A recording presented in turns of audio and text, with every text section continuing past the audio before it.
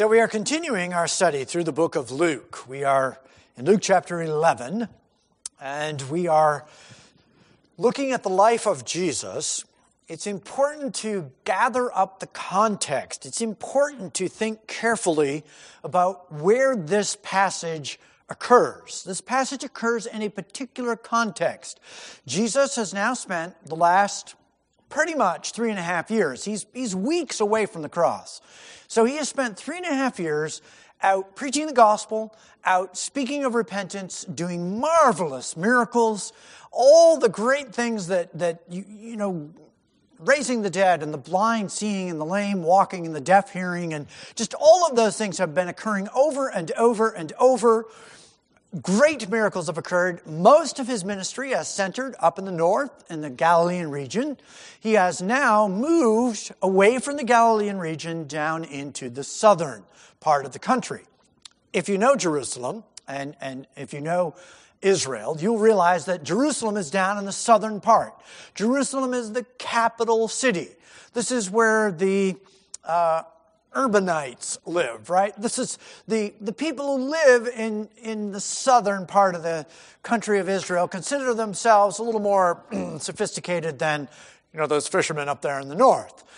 They see themselves as those who are really in with God. They have the temple. It's down there in Jerusalem. They have the priesthood. They have the sacrificial system. If you want to worship God from anywhere in the state of Israel, you need to go south. You need to go down to Jerusalem. So they look at themselves as kind of a bit of a cut above everyone else in the country. So when Jesus comes, they may not have ever left Jerusalem. They may not have left the southern area to go up to see Jesus up there. They've heard of him, but now they actually have an opportunity for the first time in a specific public way. Jesus has now made his way south. He's around Jerusalem. You'll recall, not to completely reread the passage or by any means repreach it, but you'll recall that Jesus has cast out a demon who has made a man mute. And he immediately begins to speak. And everyone is amazed. This is fantastic. This is wow. I mean, we've heard about it. We know that up there in the Galilean region, but to actually watch this, wow. And then, of course, just as they said up north, they're now saying down south. The religious leaders are like, yeah, hey, look, this isn't that big a deal. This guy is only doing this by the power of Beelzebub. That's all. He's just empowered by the devil himself. And of course, we went over how just crazily improbable that is. And Jesus goes over that. Well, now Luke says, okay, what happened here? And we look at verse 29. The crowds began to increase. Jesus has got a ministry. He has this ability to do all kinds of great and marvelous things. It's actually not all that surprising. He has focused in the north, and he's now moved to the south. And so people who didn't have the opportunity to pack up and to head north, here Jesus is. So the crowds begin to increase. People are finally showing up. Jesus gets up to speak, and I mean, the place is just wall-to-wall people. You think, wow, this is great. This is good. Yeah, okay. You can imagine the disciples kind of looking at one another, you know. Peter and Andrew, hey, look at that. You know, we're finally going somewhere here. I mean, we might have the kingdom coming in here any minute now. I mean, finally, look, we had this southern campaign was the way to go. Yeah, this was the way to go. We got down here and look at the people. Anytime now, Jesus is he's just going to embrace the crowd and, wow. We're going to anoint him king, and we're going to get the 12 thrones, and I can hardly wait to sit on mine. And not so much. Not so much. The fact is that when the crowds increased, he begins to say to them, this generation is a wicked generation. And you can imagine the disciples look at one another going, oh boy, okay. We've heard this before. I wonder what he's up to anyway. You can imagine them just looking at one another like, what is the plan here anyway? We finally have the crowds. The fact is, we love the crowds, right? Who in the world doesn't want their numbers to increase, right? Who doesn't want things to go good? Particularly as Americans, we very much measure how things go. There have been multiple attempts, often successful attempts in our nation. There have been churches out there that have decided that we are going to be the largest church in America. And we're going to do what it takes to get there. And they've actually done it. They've succeeded. One particular, and I'm not going to name names here. It's not, you don't need to name names. I suspect most of you would know some version of these kinds of churches. But there are churches out there that deliberately set out to say, we are going to get people through the door. There was a particular church that they deliberately said, okay, we are going to kind of hold off on the discipleship thing. The moment will come when it will be appropriate to do discipleship. But first of all, we've got to get them through the door. So we're going to get music that is just top of the line music. We are going to put on a concert level music on Sunday morning.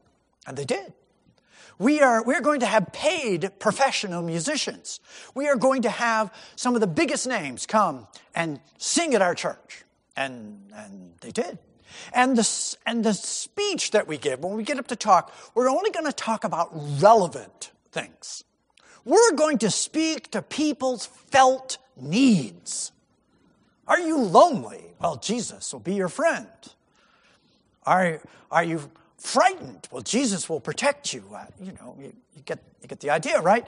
And so they put a huge amount of money into all of the various things they did. They talked and got people to back them.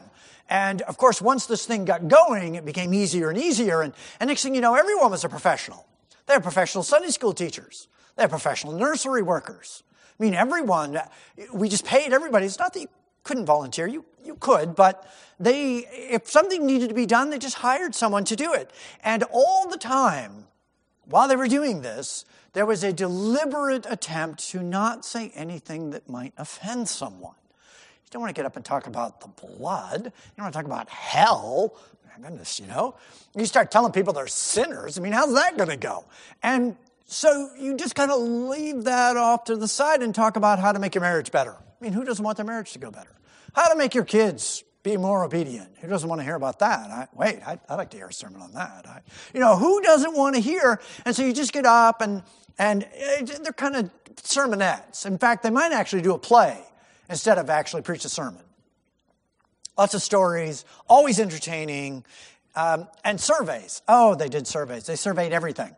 They asked questions, are the seats comfortable? Is the lighting good? How's the sound? Too loud, too soft? How's the parking? Did you find a good parking spot? Were you able to get in here? Do you know where the bathrooms are?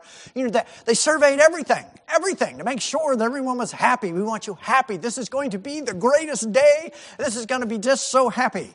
Everything's going to be great. And well, as you can imagine, that got a crowd. They got a crowd, all right. They got up to 25,000 people on any given Sunday. 25,000. They had satellite churches where they just, they put everything up on a big screen on the front. And the congregation would just kind of come. And I'm not sure, how you do that with church and all that. But they did it. They wrote books. They wrote books on church growth. Let us tell you how we did it. And churches bought the books and said, this is what we need to do. We gotta cut all this hell stuff out here. Because stop talking about hell. I mean, my goodness, you're never going to get anybody to show up, Just speak about hope. It's all about hope. Don't talk about having to die to yourself every day. I mean, what kind of a message is that, Now, to give them their due, about 20 years into this, 20 years, they were sincere people. They were saved people. They were godly, the people in leadership. They were godly people. They had a program for everything. Everything was programmed. They were wonderful administrators. They administrated everything. They had small groups that everybody needed to be part of a small group. But they realized after 20 years, you know what? The moment to actually preach that sermon on hell and to tell people that You need to die to yourself every day. You need to crucify yourself daily. You know, we have to be honest. The moment has never arrived. We've never got to that moment.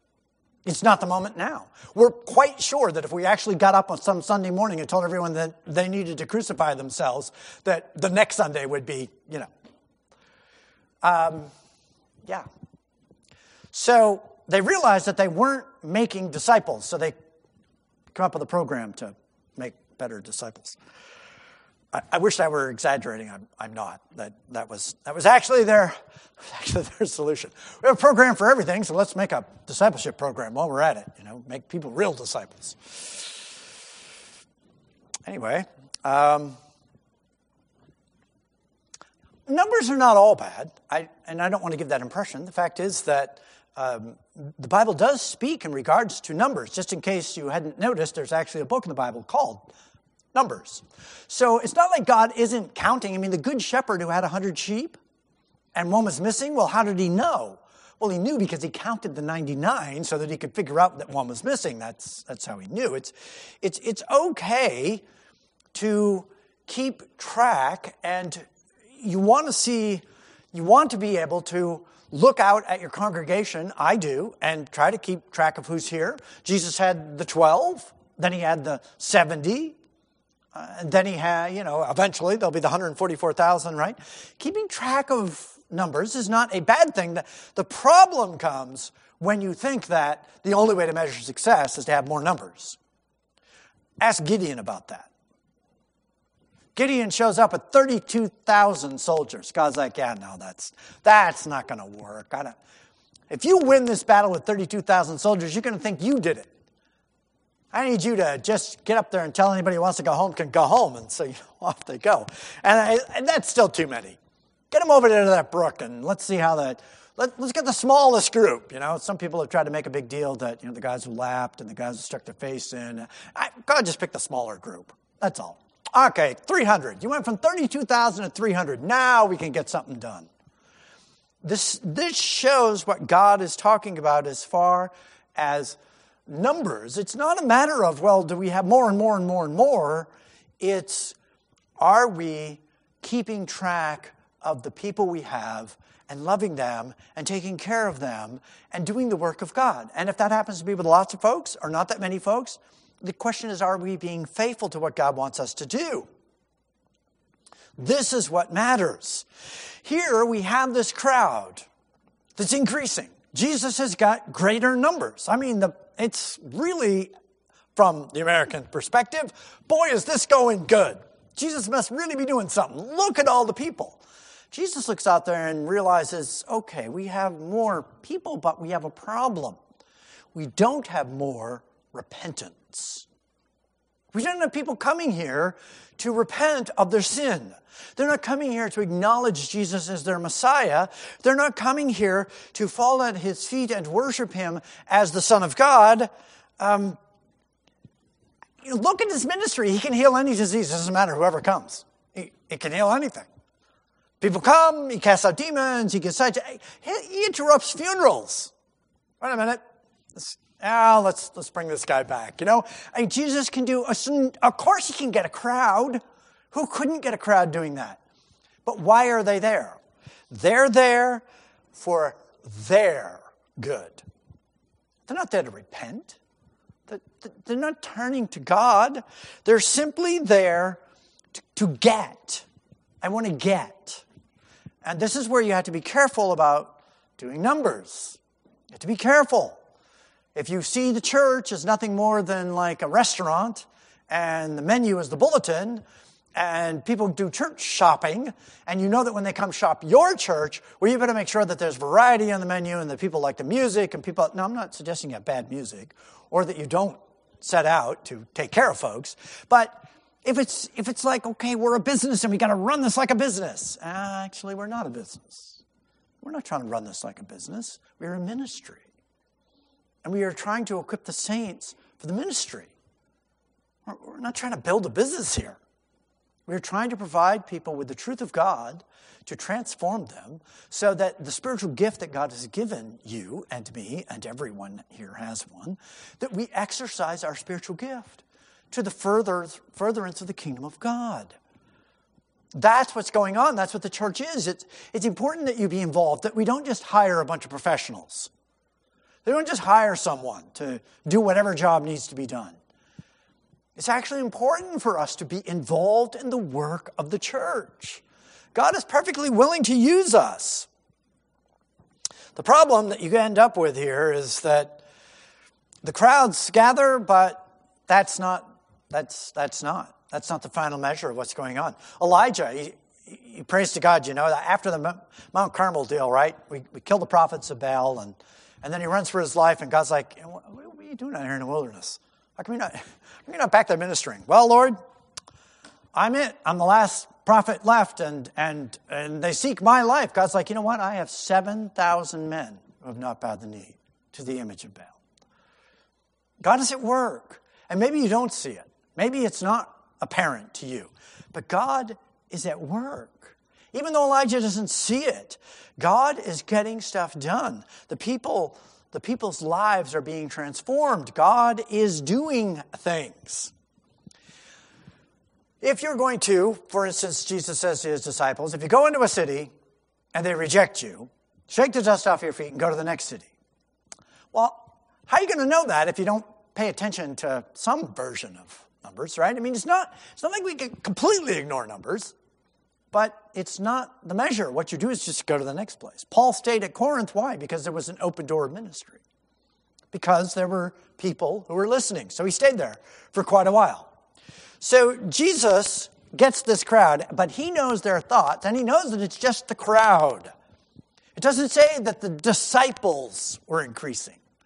That's the problem. We're not getting more disciples. Oh, we got more people, but we're not getting more disciples. And if you don't have disciples, you have a problem. So Jesus stands up and says, this generation is a wicked generation. And again, you can imagine the 12 looking at one another, right? Now, stop and think for a second about this generation. Stop and think about the first century Jewish life. This is the most religious people on the face of the planet. If you read the Old Testament, and I certainly hope you do, it's embarrassing how quickly and how easily everybody in the Old Testament was willing to just leave the true God and worship the Baals and the Ashtaroths. And I mean, they had the sun, the moon. They had more gods. Every time you turned around, they were running off trying to find some other god to worship besides the true God. But when you get to the first century, they've gotten over that. In fact, when God sends them away, the 70 years in exile, when they come back from that exile, Ezra, Nehemiah, Zerubbabel, when they come back from that, they never fall into idolatry again. From that moment, when they come back, they worship the true God. So by the time you come to the first century, now we kind of look at the Pharisees and we think, we think badly of them because we read our Gospels and their outward religiosity is, of course, condemned by God in the strongest of terms. But if you don't have the teaching of Jesus to bring you the truth about that, you look at the Pharisees and think, man, these are the most religious guys ever. And of course they were. I mean, they got up in the morning thinking about, how can I keep the law of God? They lived all day long trying to keep the law of God and went to bed trying to keep the law of God. And so if you're looking for a religious generation, I mean, this is it. And these guys permeate society. They're all over the place. Everyone knows who they are. Everyone is trying to be more like the Pharisees if you can be. You wicked generation, you.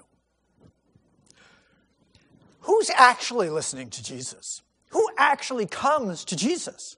Oh, the tax collectors, the people who live immoral lives, the liars.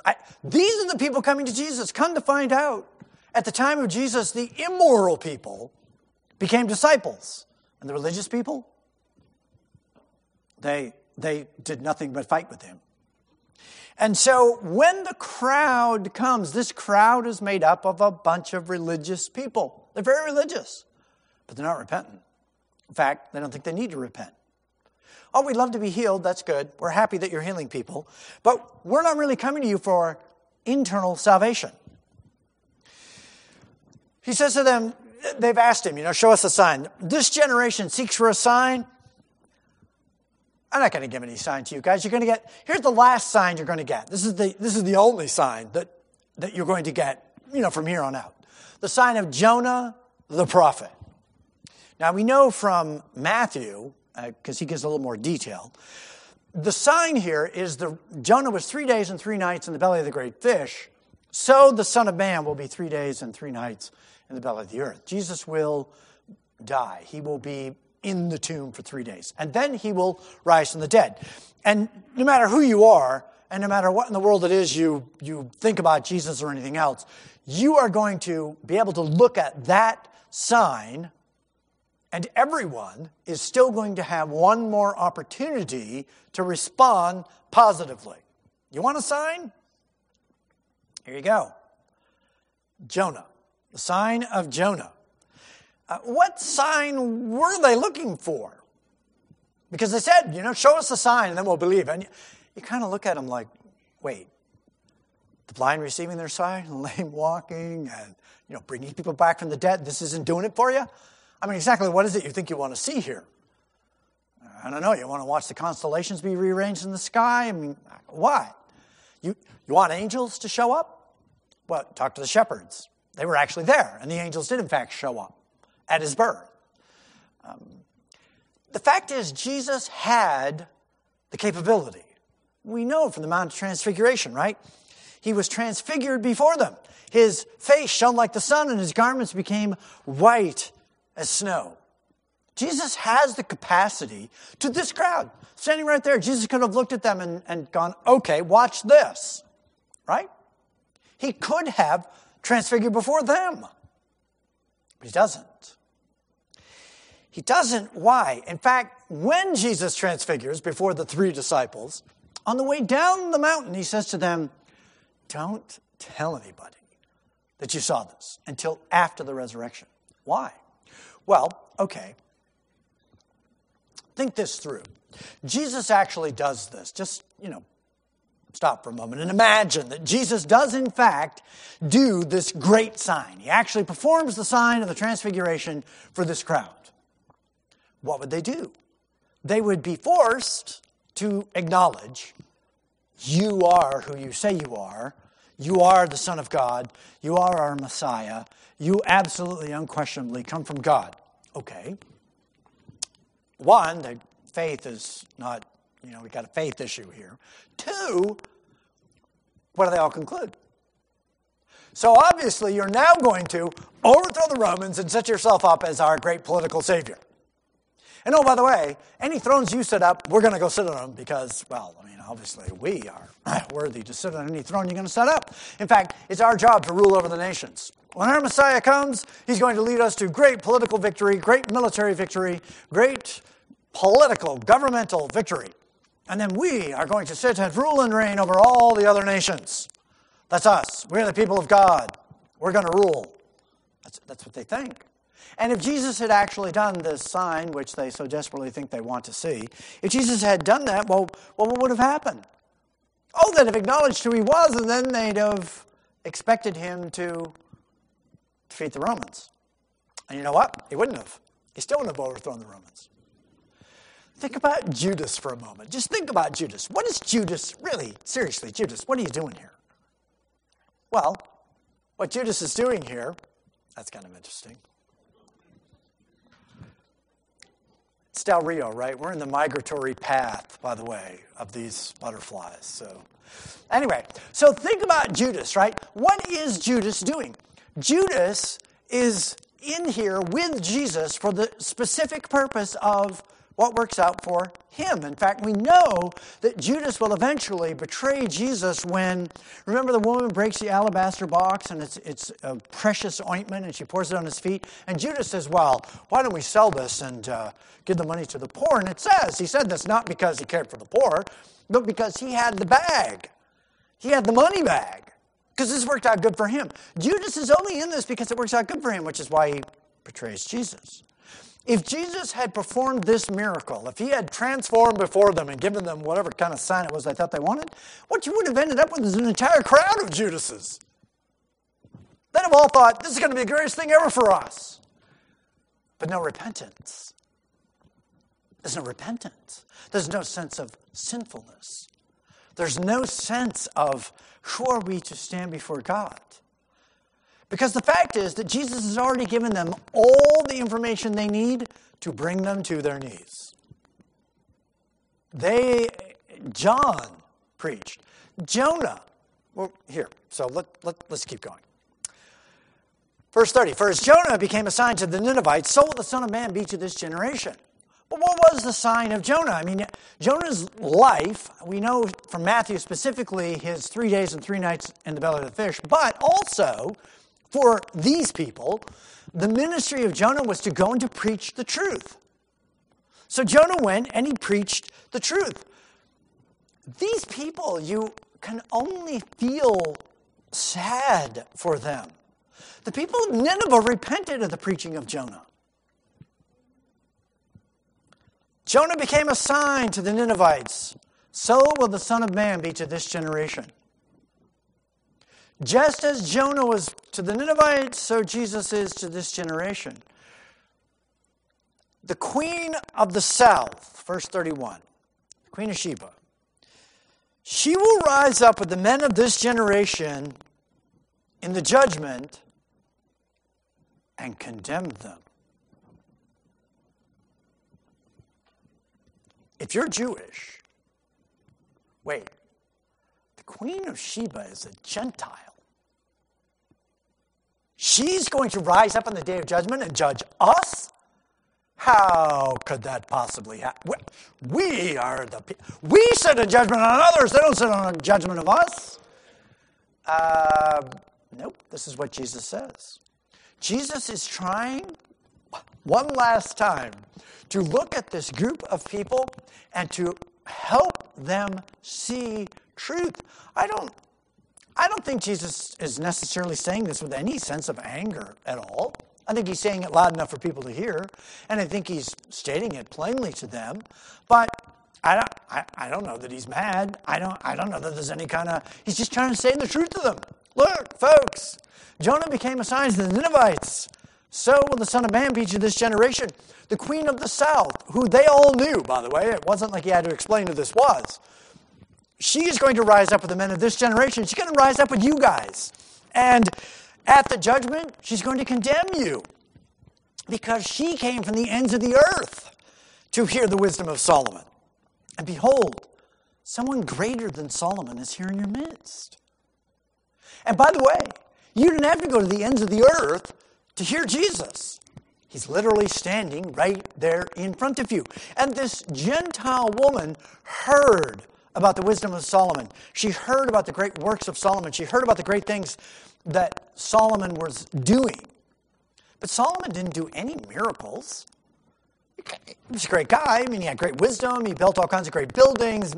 When she shows up, she's like, well, I heard about the glory of your kingdom, but the half wasn't told to me. This is just astounding. She acknowledges the God of Solomon when she sees his works. You get those dots, right? I mean, Jesus is looking at him like, wait a minute, the Queen of Sheba, this Gentile, comes from far away to hear Solomon and to see the works that he has done, and she repents. And here you guys are, in the midst of the works of Jesus, which he's doing right here in front of you, and they're much greater works than Solomon, and the wisdom of Jesus. Go ahead, see what you can do. Take Jesus on. Go ahead. Have an argument with Jesus. Have a spiritual argument with Jesus. Tell him what Moses said and see how that all goes. How it goes is that he eventually gets them to where they just shut up. They're like, don't say anything. I mean, he embarrasses us every time. I mean, his knowledge of the Word of God and his wisdom and his ability to bring forth the Word of God, it just devastates them. A greater than Solomon is standing here in front of you. And he's doing much greater works than Solomon ever did. And if a woman, a Gentile woman, from hundreds of miles away will come and be converted, how do you think it's going to go for you? Did Solomon make the blind see, or the lame walk, or the deaf hear, or the dumb speak? Of course not. Solomon didn't do any of that, but Jesus does. As if that weren't bad enough, verse 32, the men of Nineveh will stand up at this generation of the judgment, and they too will condemn it, because they repented at the preaching of Jonah. And behold, something greater than Jonah is here. Jonah was the subject of a miracle. I mean, he was swallowed by the great fish and spent 3 days in its stomach and got spit out. But Jonah didn't do any miracles. Jonah didn't show up at Nineveh and raise the dead or make the blind see or the lame walk. He didn't do any of that. He just got up and he preached. Oh, by the way, the judgment of God is going to fall on this city. You people are wicked, and God's judgment is going to fall on you. And if you actually read Jonah's, the book, it doesn't even say, now he probably said, but maybe not, unless you repent. I don't think it actually says unless you repent, because Jonah is really not happy about preaching repentance to these people. In fact, when they do repent, he's upset about that. So Jonah just goes and says, the judgment of God is going to fall on you all. But he knows they're going to repent.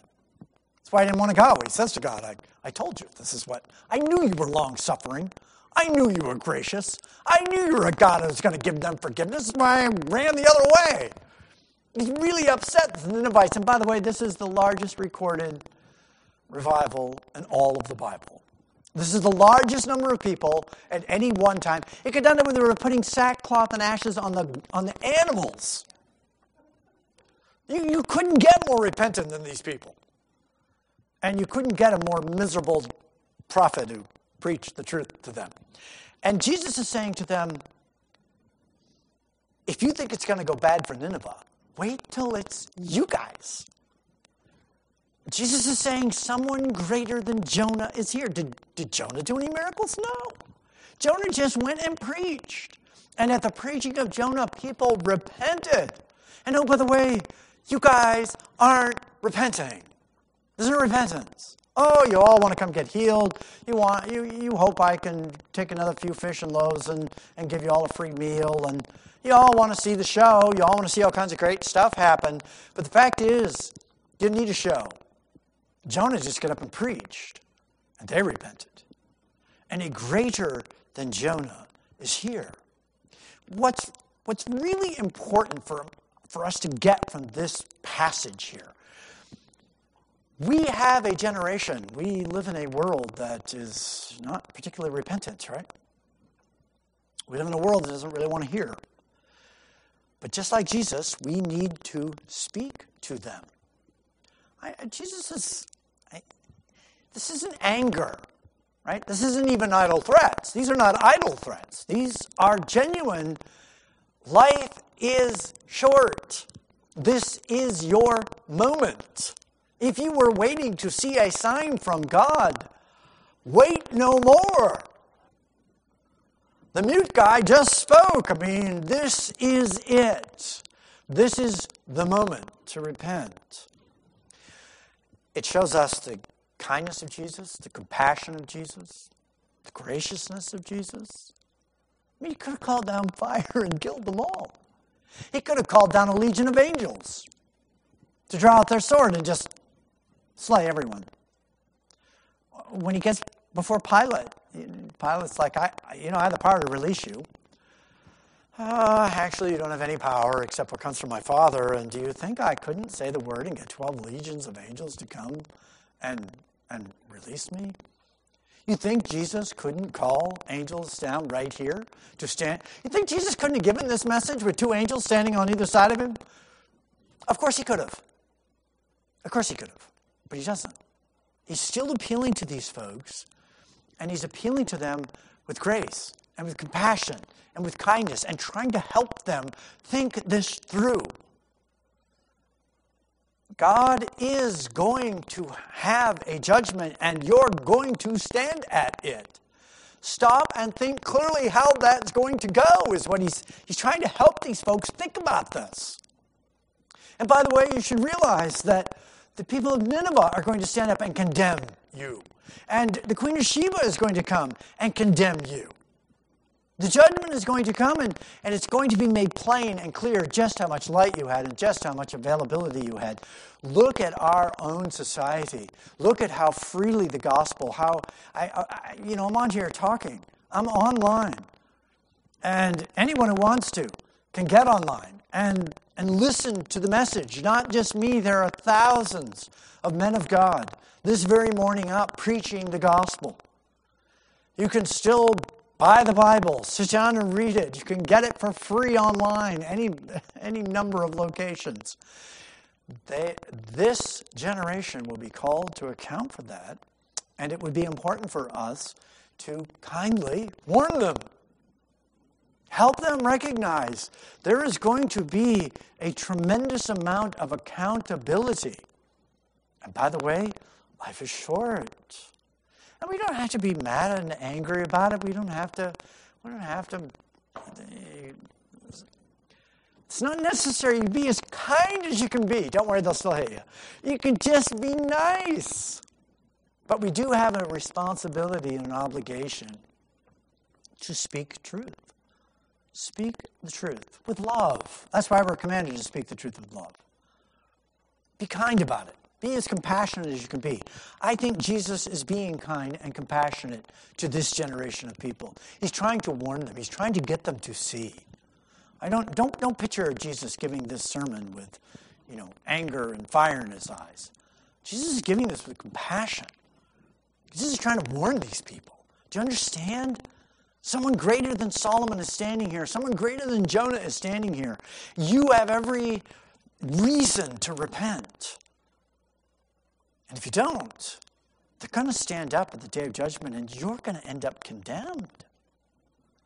And Jesus is trying to help them see so that won't be them.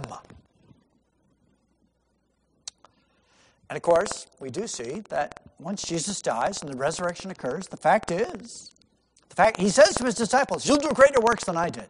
Well, what's he talking about? Well, on the day of Pentecost, when they get up and preach and thousands repent. Jesus didn't have thousands repent. Jesus came and lived his life, and he preached. He sure preached to thousands. But when you actually get to the time after the crucifixion, well, you got 70 people gathered in an upper room. That's it. That's it. That's it. But they go out, of course, in the power of the Spirit of God. And if you read the book of Acts, it's not long, and they've managed to thousands, tens of thousands of people. And of course, all of those folks have gathered in Jerusalem for Pentecost, and then they end up having to go back out, and they do. They go back out into the surrounding empire, the Roman Empire. God is at work in our lives. He gives us this message. We are his ambassadors. Speak it. Speak truth. And it may look like no one's paying attention. It may look like people don't want to hear it, and they probably don't. Speak it anyway. And speak it nicely. We don't have to get, if you're online and you're interacting with people online, whether you do that or not is up to you. But if you do, be kind. Before you type something, before you get angry at someone and think about speaking that to someone's face. And then don't type anything you wouldn't say. We can speak the truth nicely. It's easy to think that no one knows who I am, and don't. Speak the truth in love, with kindness and compassion, as Jesus did here. And who knows what God will do with it. Let's pray. Lord, we do so thank you for the life of Jesus. We thank you that he was willing to come and to lay down his life for us. He lived a life that showed sacrifice. And then he died as the ultimate sacrifice. Lord, I pray that we would carry that message forth, the message of hope, the message that you care about this world, you care about the people of this world, and the message that truth is still true. May we take that into our world and our society. May we pray for people who are so deceived, who don't want to hear truth. May we kindly and compassionately speak it to them. use our lives. May our lives make a difference to our generation. You've put us here deliberately. This is the time we're here. So may we make fullest use of it. We pray in your Son's precious name.